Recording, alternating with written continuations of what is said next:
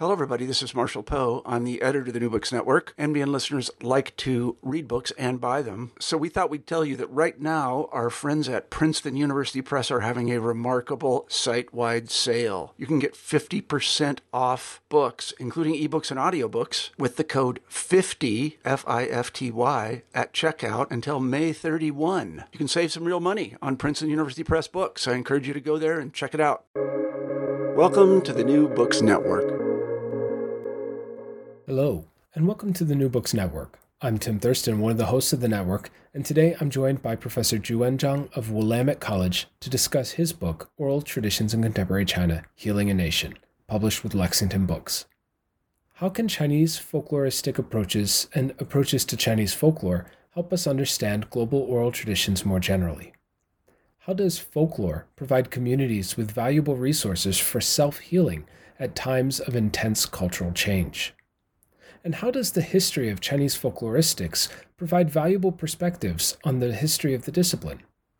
These are some of the questions that Professor Zhang examines in his recent Chicago Book Prize winning work.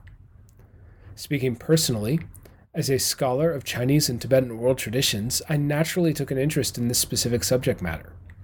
But I think that, as our conversation makes clear, this book's contribution extends well beyond its discussions of China. In particular, ideas like treating folklore as a cultural self-healing mechanism have potential benefits to our discipline more broadly. It was a great conversation covering questions including the future of traditions in China, the interaction between Chinese genres and Euro-American analytic types, and China's millennia-long scholarly tradition of attention to oral traditions. I hope you'll enjoy it.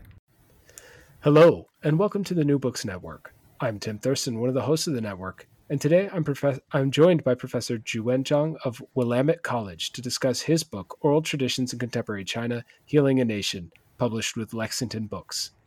Professor Zhang is a fellow of the American Folklore Society, president of Western States Folklore Society, and has also served on the elected executive board and other committees of the American Folklore Society.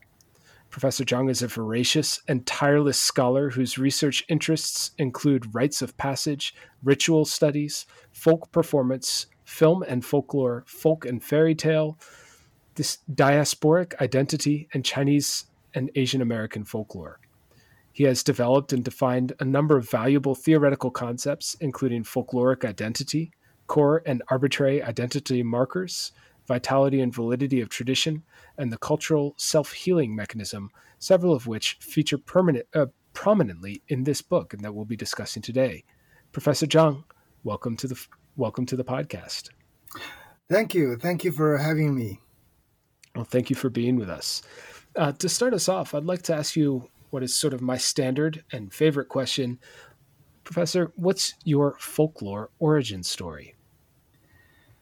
Well, that goes back to 1984 when I first that's my first official publication related to folklore, which was a translation of the article entitled "The Concept of a Motif in Folklore" by Dan Ben Amos.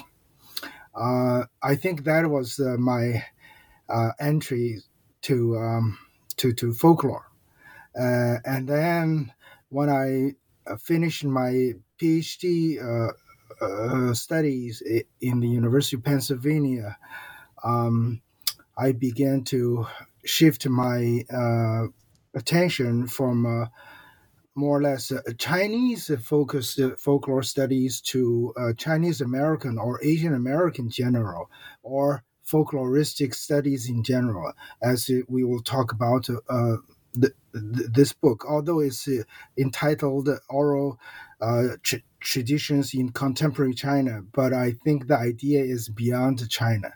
So this is what I've been going through in the past 4 decades or so. Mm-hmm. Really fascinating. And I guess since we've already broached the topic, how did this book come to be? What is its birth story? Right. Well, as you just mentioned, in the past, let's say 20 years or so, I focus more on folklore, not necessarily on each tradition or a genre, but I began to move beyond that kind of a narrowly focused thing. So fundamentally, I began to think the core question in folklore studies, that is, how a culture or a tradition continues. And we know that in human histories, there were many great cultures disappeared, and some cultures continued. So I know there's a common consensus that the continuity of tradition lies in the hands of practitioners. We agree with that. But I think we need to ask further why practitioners choose to continue one tradition instead of another. And that is the question I have been thinking and talked about in this book in particular, which I try to build a theoretical framework to understand that big question. And then in the past 20 years also, I've been thinking more or less along that line, and look at the different genres of practices. For example, folk tales, fairy tales, proverbs, and ballads, which are covered in this book in particular. So some of the things were published earlier, but it was really the just pre-pandemic era. I began to think I need to put all these things together to rethink about the big picture. And that was also the time after I delivered my Archer Taylor lecture in 2019, which was entitled "Folkloric Identity is the Thing."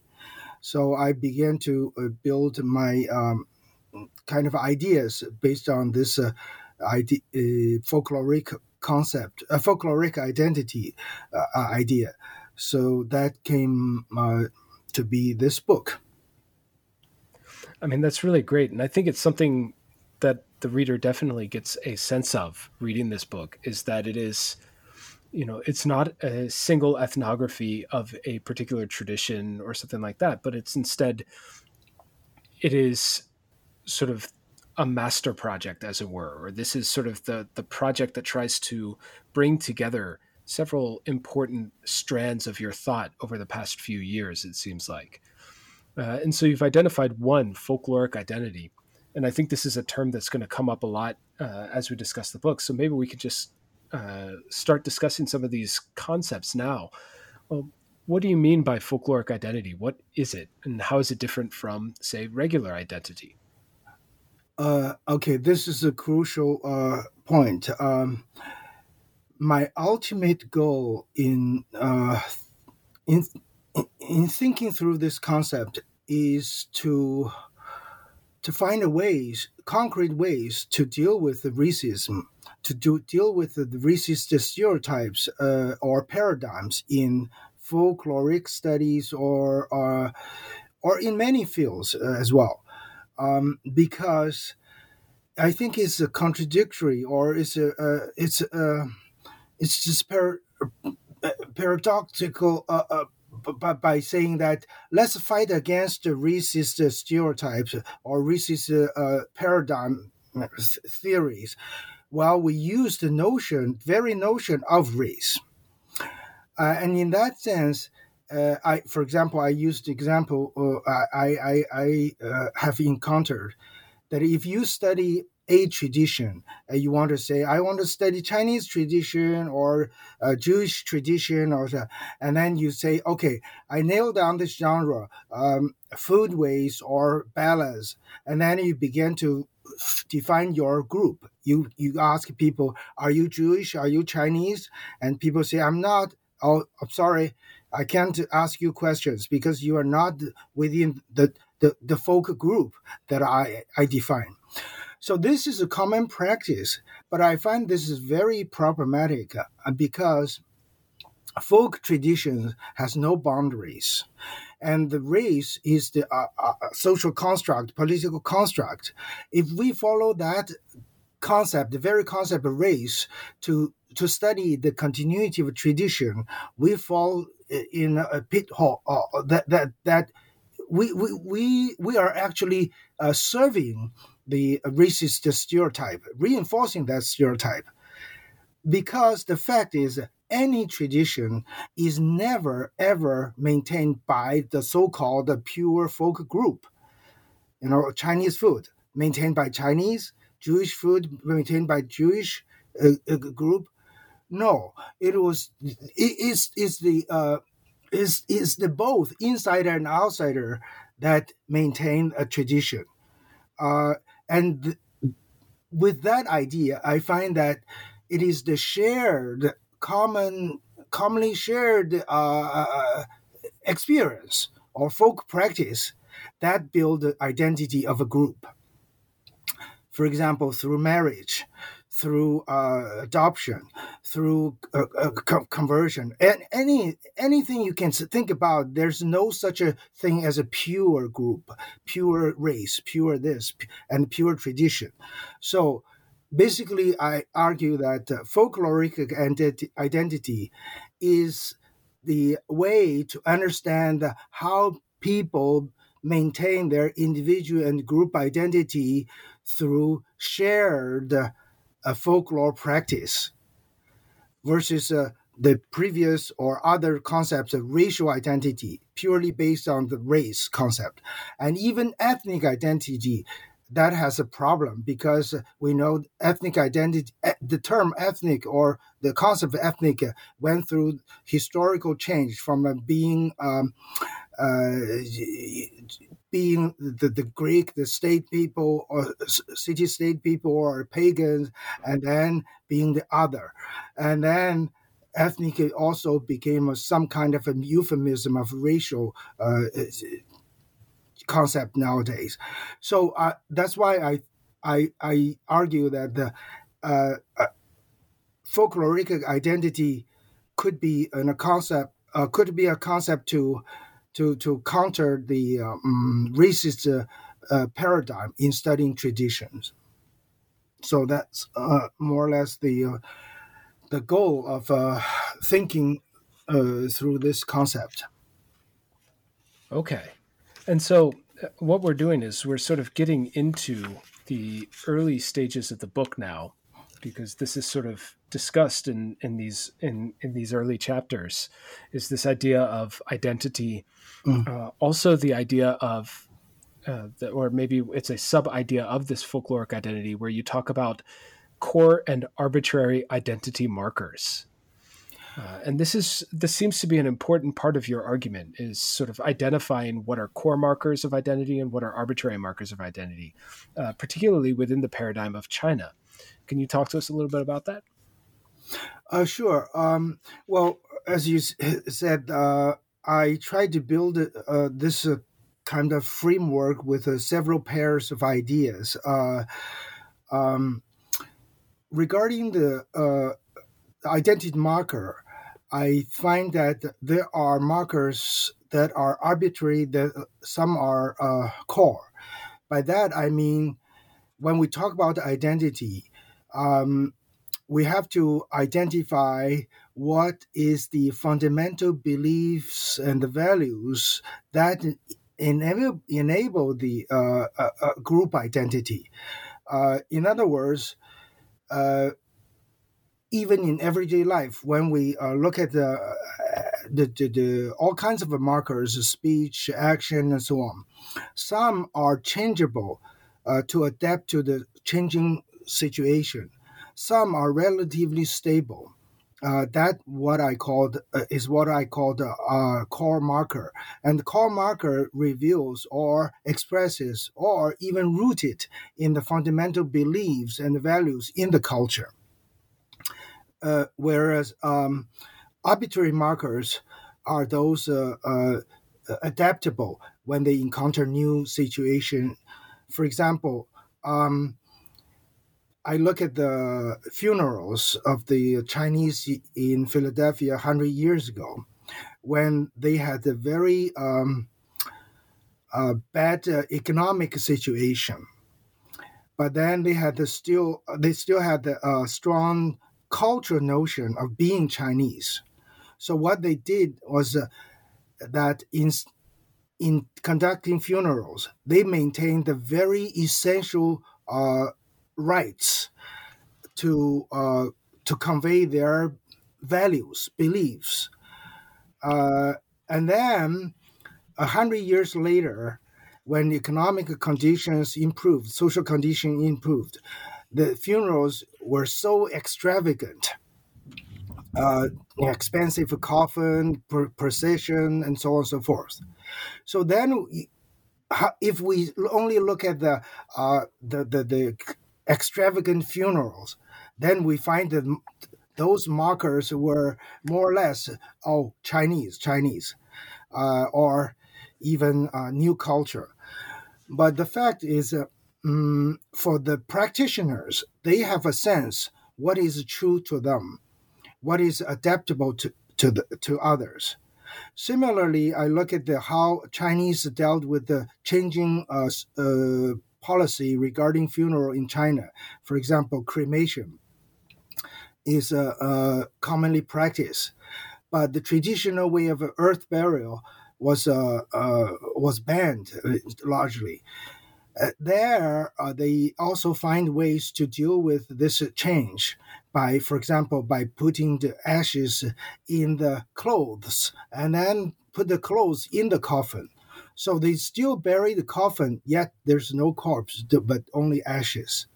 So it is the form that changed, but the idea, the symbolic idea, or the fundamental values regarding death, regarding funeral, regarding the cultural notion is not changed. So through these examples, I feel that if we can identify some core markers in the construction of identity and differentiate that from arbitrary markers, so that we can see the roots of the culture, and then that is the essence of identity. And that is also part of the whole idea of maintaining tradition. Any culture would more or less hold their roots. And then if a culture, for external or internal reasons, that they lose their roots, then they will disappear. And practitioners may be aware of that, or may not be articulate their practice in a scholarly way, but they know exactly what their cultural roots are. So that's basically the idea of arbitrary markers and core markers. Okay. And that ties us into also this idea of the cultural self-healing mechanism. That seems to be really sort of the point of the first part of the book. And so how do these markers of identity how does folklore play into that to help create this cultural self-healing mechanism, and how does that operate as you see it? Mhm. Well, we're following the idea about a particular practice tradition, how that tradition continues. I began to think, as I said, the bigger question: why a tradition, a culture continue? Why some cultures disappeared in human history? So I think fundamentally, if a culture can hold its roots, then it will come back even after some social upheavals or external pressures. Come back in the sense that they hold their cultural roots and rebuild their identity markers, practice, and so that they have their sense of culture values to in order to deal with others. So this principle is similar at the individual level.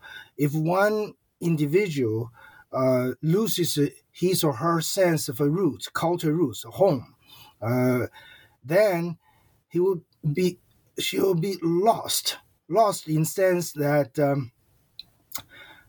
no particular agenda in everyday activity, no goal of living a life. So that kind of lost could be seen at the practice level and the culture level. So I look at this again, the Chinese culture, and I find that, as I just said, there's it's a completely a misunderstanding that Chinese culture is a pure, or Chinese people is pure, a group, a ethnic group, or a racial group. No. Throughout the history, so-called Chinese culture has been a mixture. Chinese people have been a mixture of different people from all over the world, and the culture roots from all others. For example, Christianity, Islam, or other beliefs are mixed in Chinese culture. So there's no way to separate them. And it is this the mechanism that adopt anything new in order to maintain the old or the tradition that enabled the Chinese culture to survive.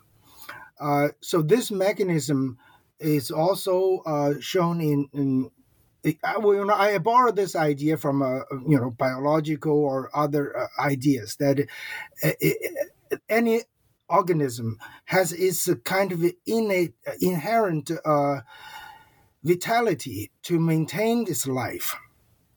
Even we borrow the idea of selfish genes, that it's if a culture can more or less maintain its roots, and it will find ways to maintain it. And so in Chinese case, for example, we look at the oral tradition or material culture, we find that overall Chinese culture can be summarized to the extent that it's based on few core fundamental beliefs and values, and then all the rest are arbitrary markers or expressions in adapting to other cultures. Some of the fundamental values and culture beliefs in Chinese culture would be the idea, for example, the immortality of the soul, where they find that ancestral respect or worship is the expression of the idea. And they also hold this cultural value of seeking auspiciousness and the avoidance of inauspiciousness as a qu ji bi xiong, as a folk practice to express their cultural values or cosmological values through fortune telling and feng shui practice and so on. So then with that, we can see even modern changes, adopting Western or other cultural elements, that is that is not changing the fundamental values. Those were just tactical strategies in adapting to new cultures, and that's why we see a similar practice of self-healing appeared in many dynasties in the history. Even so-called the Chinese were not ruled by Chinese, for example, by Mongols, by Manchu. They had different language, different religion. Yet eventually they were being able to absorb, to be integrated into this larger cultural notion of self-healing mechanism. I mean, it's really interesting, and I think that really nicely sort of introduces the concepts.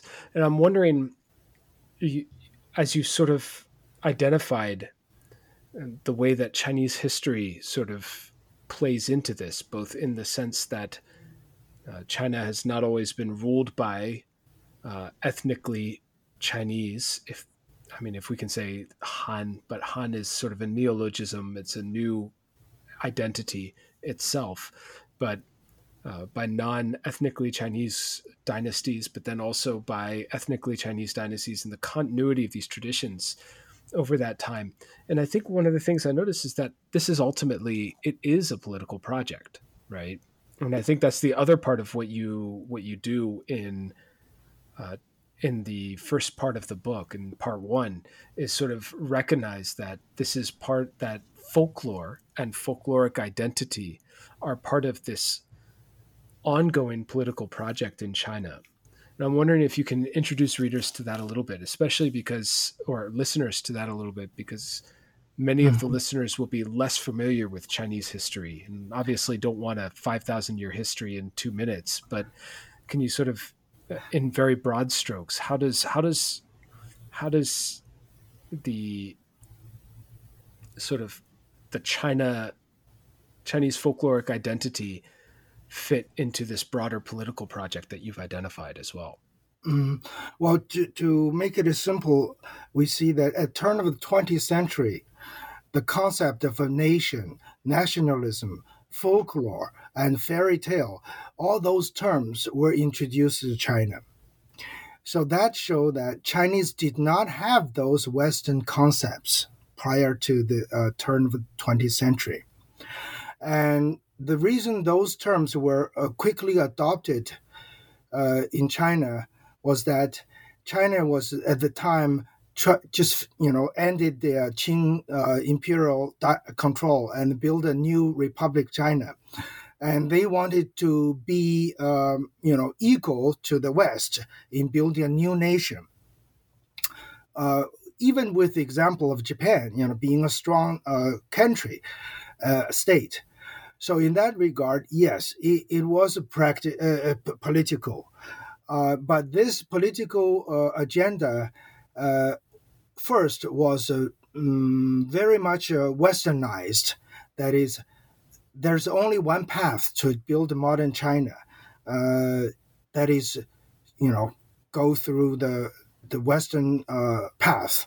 In that, we also see in specifically, as I mentioned later in the chapter on fairy tale, they also create the Chinese brothers Grimm, spirit or image, and so on and so forth. So yes, the construction of a national identity is definitely a political one. And this sense of a political concept has so much to do with the Western influence in the past 2 centuries also. For Chinese, traditionally, there wasn't, that was not the primary goal, because Chinese, from Confucian ideas 2,000 years ago, or even for the past 2,000 years, we find it was the cultural identity essential, regardless of your origin of place or beliefs. So long as you culturally identify to the so-called Chinese culture, then you will be taken as a Chinese. And then you can rule China so long as you more or less adopt this cultural value, which we talked about, the fundamental beliefs and the values, like the immortality of the soul, the yin-yang concept, and so on and so forth. So that worked well. And then we just, at the turn of the 20th century, those Western ideas were adopted as political. But as a result, as we talked about earlier, that when China adopted a notion like a nation, nationalism, or ethnicity, and began to differentiate ethnic groups in China. Prior to that, there were hundreds of so-called different ethnic groups, but they were not identified in such a way as it is now. But then in the 1950s and the 70s, when they identified the 56 ethnic groups in China, that was really the result of a Western nationalism and a race idea. And then 50 years later, now we see that model created more problems than solving the conflicts among different groups. Because prior to that, it was the cultural or folkloric connection in everyday life. But now that kind of a connection or conflict is added with another layer that is political and racial.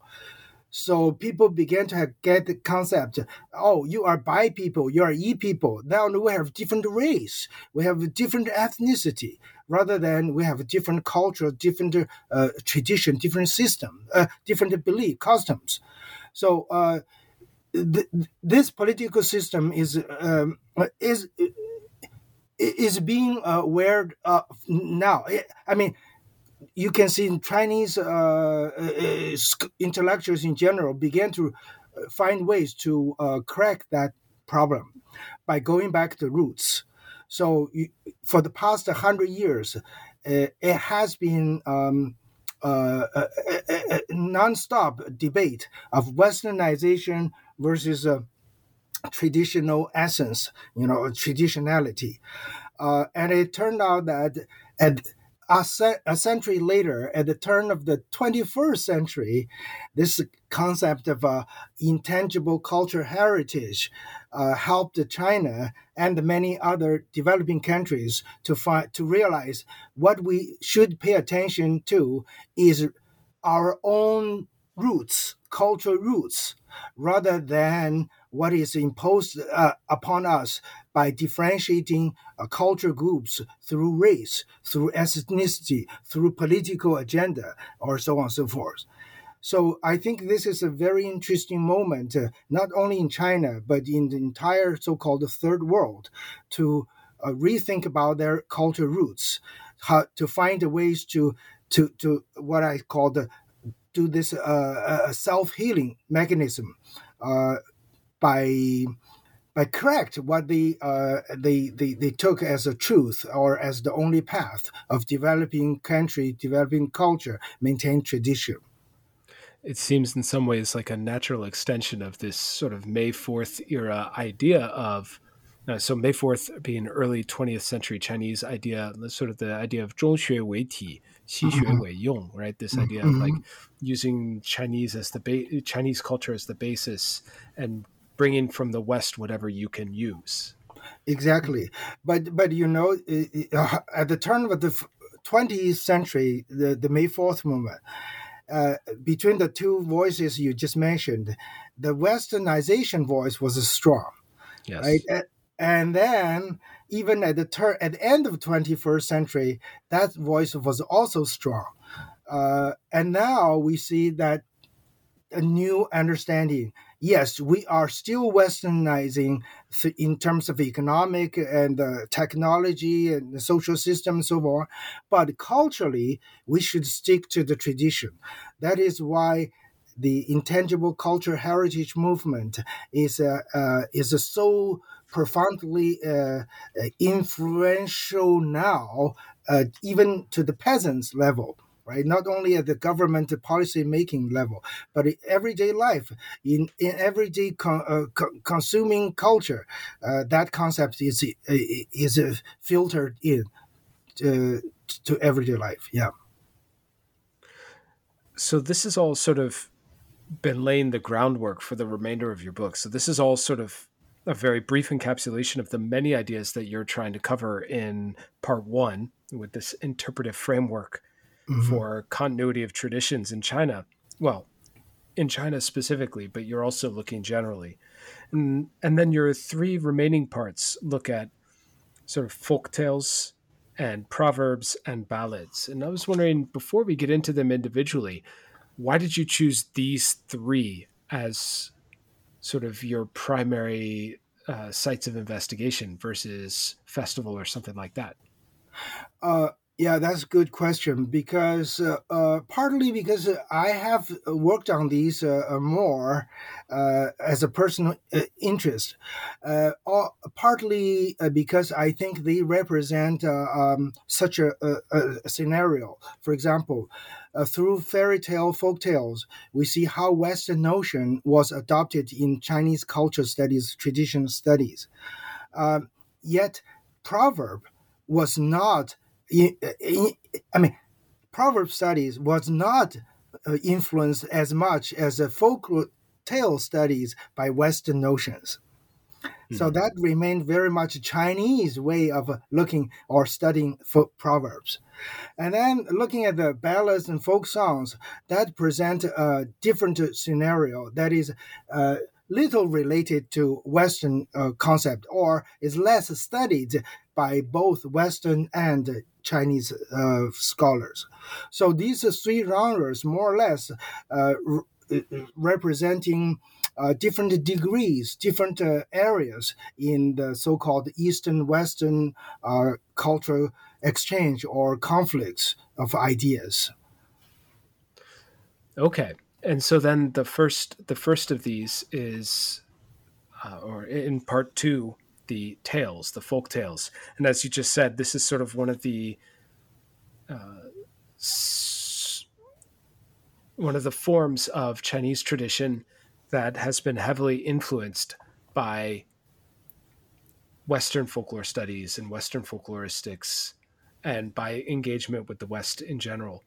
Can you talk a little bit about sort of this idea of the fairy tale and tonghua, this very imperfect translation in a Chinese sense, and then talk to us a little bit about the Moon Man tale and how it helps you understand, how it helps to illustrate some of the ideas we've been discussing. Okay, great. As I just mentioned, the concept of fairy tale and the folklore, along with others, were really new to Chinese at the turn of 20th century. The reason it was new was that the concept of genre was totally different in China versus in the West. Yet, when China looking for ways to modernize, the elites, intellectuals try to find ways to modernize China. They, want to westernize everything, every discipline. They introduce all these social sciences and humanities. So fairy tale was brought in largely based on the particular social political movement at the turn of century. That is, some intellectuals realized that throughout Chinese culture, women education, children education was largely ignored. And how do you promote education, to promote women education or children education? Well, tales. And that actually is more or less following the Brothers Grimm model and later Andrew Lang's model, that it relate tales, oral tales to women and children. That model is obviously racist, but it worked at that time. So the Chinese thought, well, through tales, we can promote children education and women education. And bring in the Brothers Grimm spirit, which is to promote national pride. So that was a part of the whole May 4th movement, new culture movement. So they introduced the concept. Yet, as we know that when they borrowed the concept, they actually borrowed the Japanese translation of a Western word, fairy tale. Fairy tales, the term is well studied because of the fairy, even the French conte de fées. But Japanese more or less interpreted, these tales for children. So they used the kanji children, to say this is the stories for children. And Chinese borrowed that term. So now Tonghua literally is understood as children's story. So that quickly spread in China because given the social situation, the high illiterate rate at that time, oral telling became popular, cheap publication became popular. So that was an example of a fairy tale along with other genres introduced. So what happened is that throughout the 20th century, we find, as I tried to describe, that this concept It was like a genie out of the box, and became a new form of genies. In China, it became a literary genre, as well as a children literature, as well as a folk literature. So when all these concepts were built, they were also treated differently as a literature studies, or as folklore studies, or as a children's studies. So these terms are causing confusion in one way, but also expanded to the extent that Chinese use this term for different purpose. Uh, so if you compare Western fairy tale studies to Chinese fairy tale studies, you will see completely different pictures. In China, for example, it is now becoming a industry of promoting children literature through fairy tale or 童话, versus 童话. In the West, is either through Disney film or literature studies by folklore studies, rather than through children education or authored writing. So that's an interesting example of how Western concepts were appropriated in China to adapt to the new situation in China, as others. It also causes some problems. For example, myth, legend, or folktale. All those genres confused the Chinese, because China, for example, had the different genres terms even back in the 6th or 7th century. But when 20th century new movement introduced these new concepts, they abandoned all the traditional concepts. And interestingly, nowadays, you hear the strong voice from folklore studies, sociological studies, or even ethnomusicology studies. They began to find their native concept, native terms, so-called 本土概念. So you can see this intellectual movement of seeking roots, back to the one we talked about, culture, self-healing, and specific genre studies are intertwined together, making the whole situation not comparable to the West situation. How does the Moon Man tale help us to sort of illustrate this? Because this is also sort of, as you say in the subtitle, or in the after the colon part of your title, it's a tale in telling for 1,000 years. And it really gives this sense of continuity in addition to this contemporary political project. Well, this is interesting because it was 20 some years ago I began to look at this tale, and I found Archer Taylor was the one who wrote the most influential article, almost the last article on this particular tale.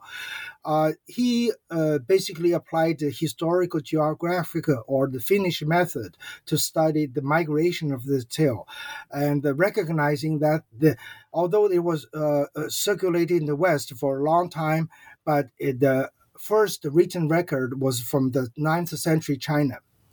Yet he also talked about how most scholars realize, although it was written first, the written record in Chinese in the 9th century, yet the tale was adopted from India, as many other tales people can identify. Yes. So along with that, I want to build more, because I find that even in the tale migration, there's it's not just like you drink Starbucks, then it's a new thing.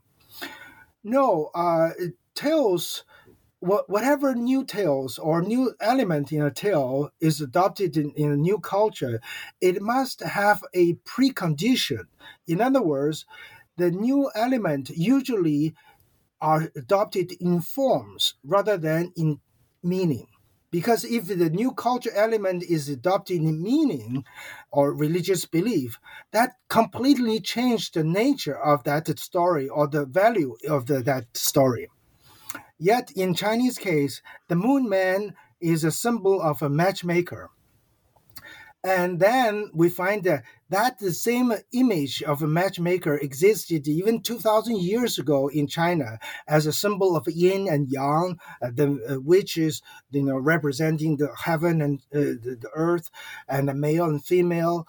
And then I searched around and find that similar image was talked about in different literature, classic records throughout the history. It was only by that time, the 9th century, it was integrated with the Western notion because the tale itself mentioned the moon man, the matchmaker, was reading a book in Sanskrit. Well, that is strong influence, a marker that was West Indian influence. But what I argued is that migration of tales must have its precondition. There's no such tale that is completely adopted from a new culture. Uh, that is what I try to say. Using the historical geographic method, but to argue that culture adaptation has its own rules. It's really fascinating. And then you go from, and I think partly one of the reasons I think it's fascinating is because this section, this part on tales, is immediately juxtaposed with a separate section on proverbs, which, as you've said already, it takes us from something that had a lot of engagement with Western folkloristics, and to a tradition that had very little engagement with Western folkloristics. And I was wondering if you could briefly sort of talk about proverbs in general for listeners who will be unfamiliar, and then talk about how you analyze them as a way to understand Chinese life views. Sure. Well, in general, proverb study is very much falling behind in terms of folklore studies in general. Studies of fairy tale myths and other genres are pretty much advanced to the update level in China right now. But proverbs are little studied. Because traditionally proverbs were defined differently. This is one of the questions related to what we just mentioned. When fairy tale myth were adopted to China, proverb was introduced, yet the definition was not matchable to the Chinese notion. Chinese, because of its linguistic nature and the role of the classics, most of the idioms or proverbs actually were from classic idioms rather than the folk proverbs, right?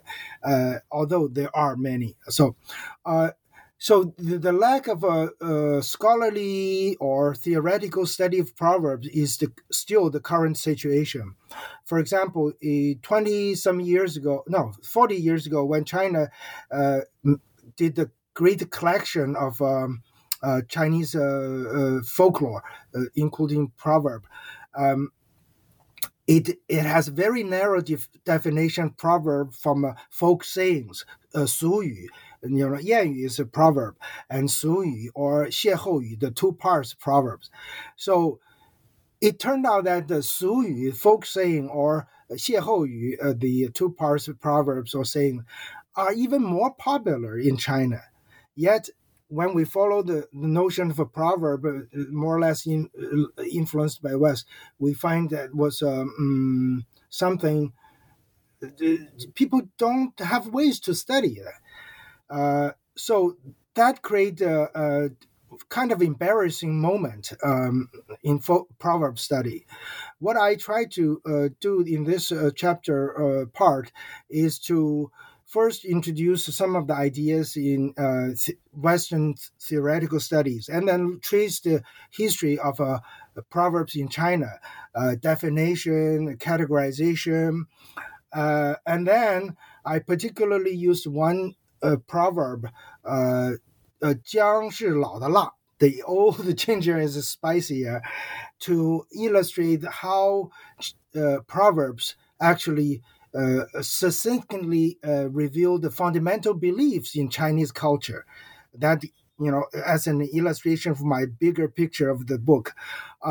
For example, through this proverb and its many variants, I find that Chinese life views, I call it life view rather than worldview, is to differentiate the vague worldview or cosmological view or religious view, but to more or less to explain this through Chinese view of life, how to, in other words, the meaning of living a life, the life view.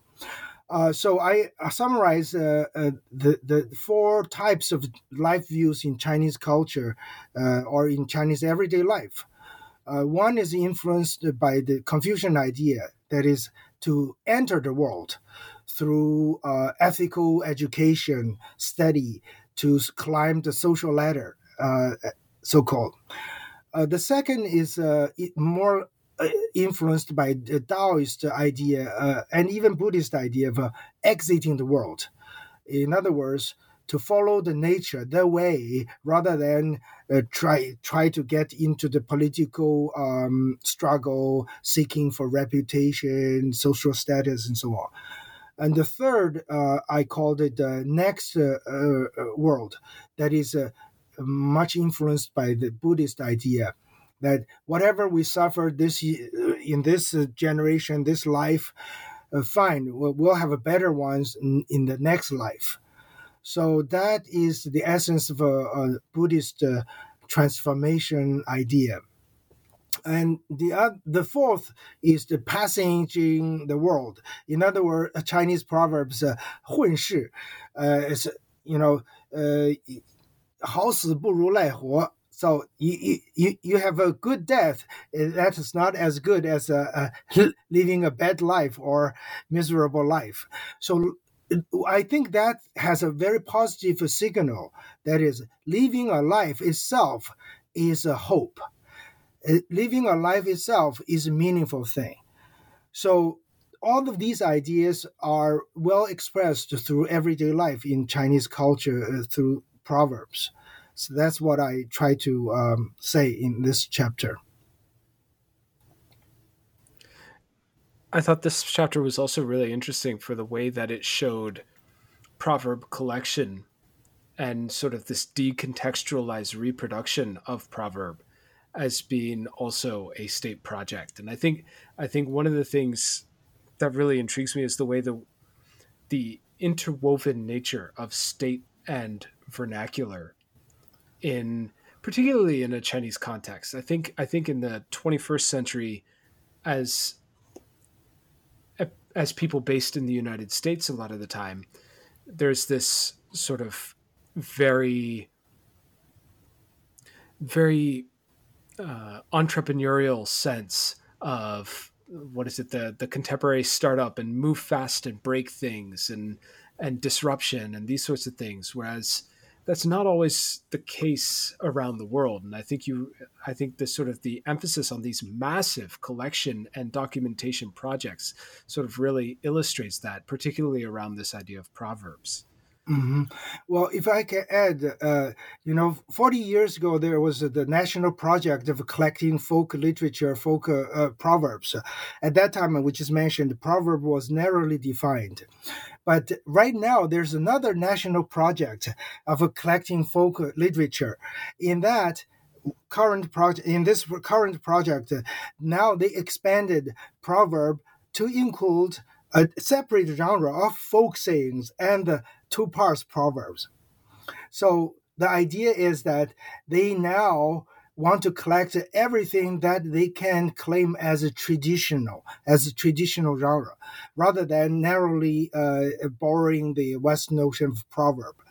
So you can see this is also a national political agenda of seeking roots. And a dynamic one at that. Mm-hmm. And I think this also comes out very nicely in the final section, where you are examining what you're calling ballads, but your example is also more through the study of an instrument of which you were yourself a practitioner, I understand. Yes. So can you talk to us a little bit about this part 4 and these Mhm. and sort of the history of ballad in China, because there's a very long history of ballad collection and publication and study in China, and it's also tied in some cases marginalized, but still tied into some of these dynamics that we've been discussing, and then so maybe start out with that. Can you talk a Yeah, little bit about that? sure. Well, basically, we see there's a separation of ballads in terms of as a folk saying, and then ballads as a musical singing, folk song. So folk saying versus folk song. Uh, and then the third part of this is the music, the role of music in this whole genre of ballad and folk song. So this is again relate to how Chinese borrowed Western notion and messed up their own study, because uh, when you emphasize ballad in Western notion, it is more text centered. When you talk about folk music, folk song is more of a music centered. But the practice in Chinese history throughout is a mixture. Because of Chinese linguistic nature of the rhyme in poetry, in prose, and in ballads, that create this kind of interesting intertwined ballads and music, as well as playing music through these, because playing music among the folk, it's always a way of passing a story, telling a story through music. So basically, I try to present the current picture, how these are treated differently. Because if we want to study ballads, we can't only do text-centered study. We can't only do music-centered study, or through music notes, annotation, and so on. So I try to lay out that, and then I particularly find interesting during the COVID-19 the era. There are still people using ballads, but singing in public park to boost their morale and bring meaning to life, and that is a very good example of how they integrate folk ballads and the modern music and the playing of instruments. So I try to argue that in studying ballads, or in studying folk songs, or in studying music instruments, we should put them together, at least these three in one. So with that, I emphasize or reflect on my own practice by making the clay vessel flute, the xun. I argue that xun is also a cultural symbol of Chinese culture, from its natural use of for hunting purpose, which is generally understood as a hunting vessel to call animals, to echo animals, and then became a ritual music instrument, and then became a symbol of ethics because it's made of earth, and that's one of the few or one of the two types of instrument made of earth, and that echoes the Chinese cosmological view of the five elements in forming the universe, and so on and so forth. So when ethical view is implemented, that became a cultural symbol of the larger culture. It's no longer musical anymore. I mean, it's beyond musical function. So I find that in recent years, decades, the revival of this particular instrument represented the approach from Chinese culture view to re-understand its history, to find, in other words, to understand, is it an arbitrary marker of Chinese culture, or is it the core marker of Chinese culture identity? Uh, and I personally find that in the past decades, I personally relate my life, my identity to this instrument by making, playing, and teaching to students, and to tell story behind it. Uh, so I find that's just a good example how we at the individual level use these symbols to relate a bigger culture. And I find a similar example in, for example, Latin America, how quena, zambonia, all those musical instruments are still used as a national identity markers. I think music is such an interesting part of this because it is one of those forms of expressive art that can reach and can entertain non-fluent audiences. Whereas folktale, unless it's translated, often really is limited to the speech group in some fashion. Music is something that even people who feel like they don't understand the words can appreciate the sound, and I think that's very interesting. And maybe it's something about the embodied nature of it, the embodied nature of listening as well. I am remembering fondly, I had a Chinese teacher very early uh, in my career who was fond of teaching students Tai Chi, and I think he was doing a similar thing. For him, it was a personal sort of part of his identity and his sort of cultural identity, and as a way of transmitting it and teaching and sort of bringing people into this cultural world. And hearing you describe your experience just made me think very fondly of him, and I appreciate that.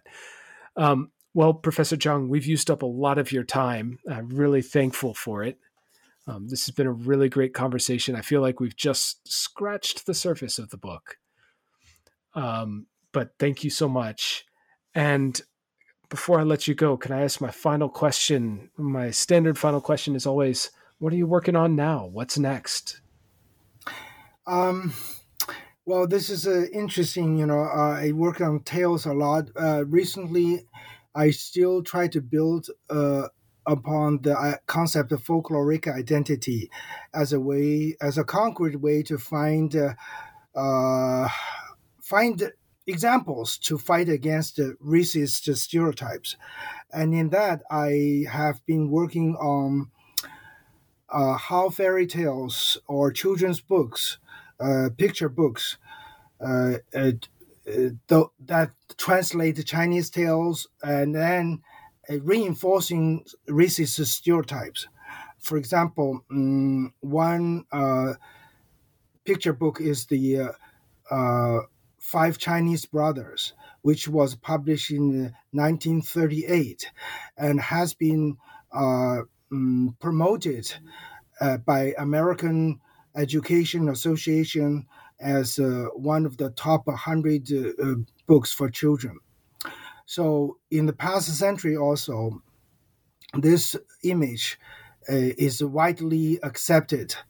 But I'm trying to argue that this is not an issue of illustration through picture book, but there's a twist in translation. And through this twist of translation, we find that different ideological agenda, racist stereotype are filtered in. That is actually against the fundamental nature or formula of tales, because those alternated concept terms are against the Chinese culture logic. So any further reading will find this is a really purposely reinforcing a racist stereotype rather than following the general rules of telling tales or writing tales. So those things are what I've been working on now. I think that sounds really fascinating. And I'm certainly thinking now to the fact that the Five Chinese Brothers was probably my first exposure to Chinese culture many, many years ago. And I'm reflecting on the fact that when you go to China, people don't really talk about that story nearly as much as they do the Journey to the West or Shui Hu Zhuan or some of these other stories. So I think that'll be a great project, and it sounds very interesting. Professor Zhang, thank you so much. It's a really great conversation. Well, thank you for having me. I know, we did this in a hurry, so I was at the moment out of my mind, just ramble. But I feel happy that we have a chance to talk about it at last. Thank you. Likewise. Thank you.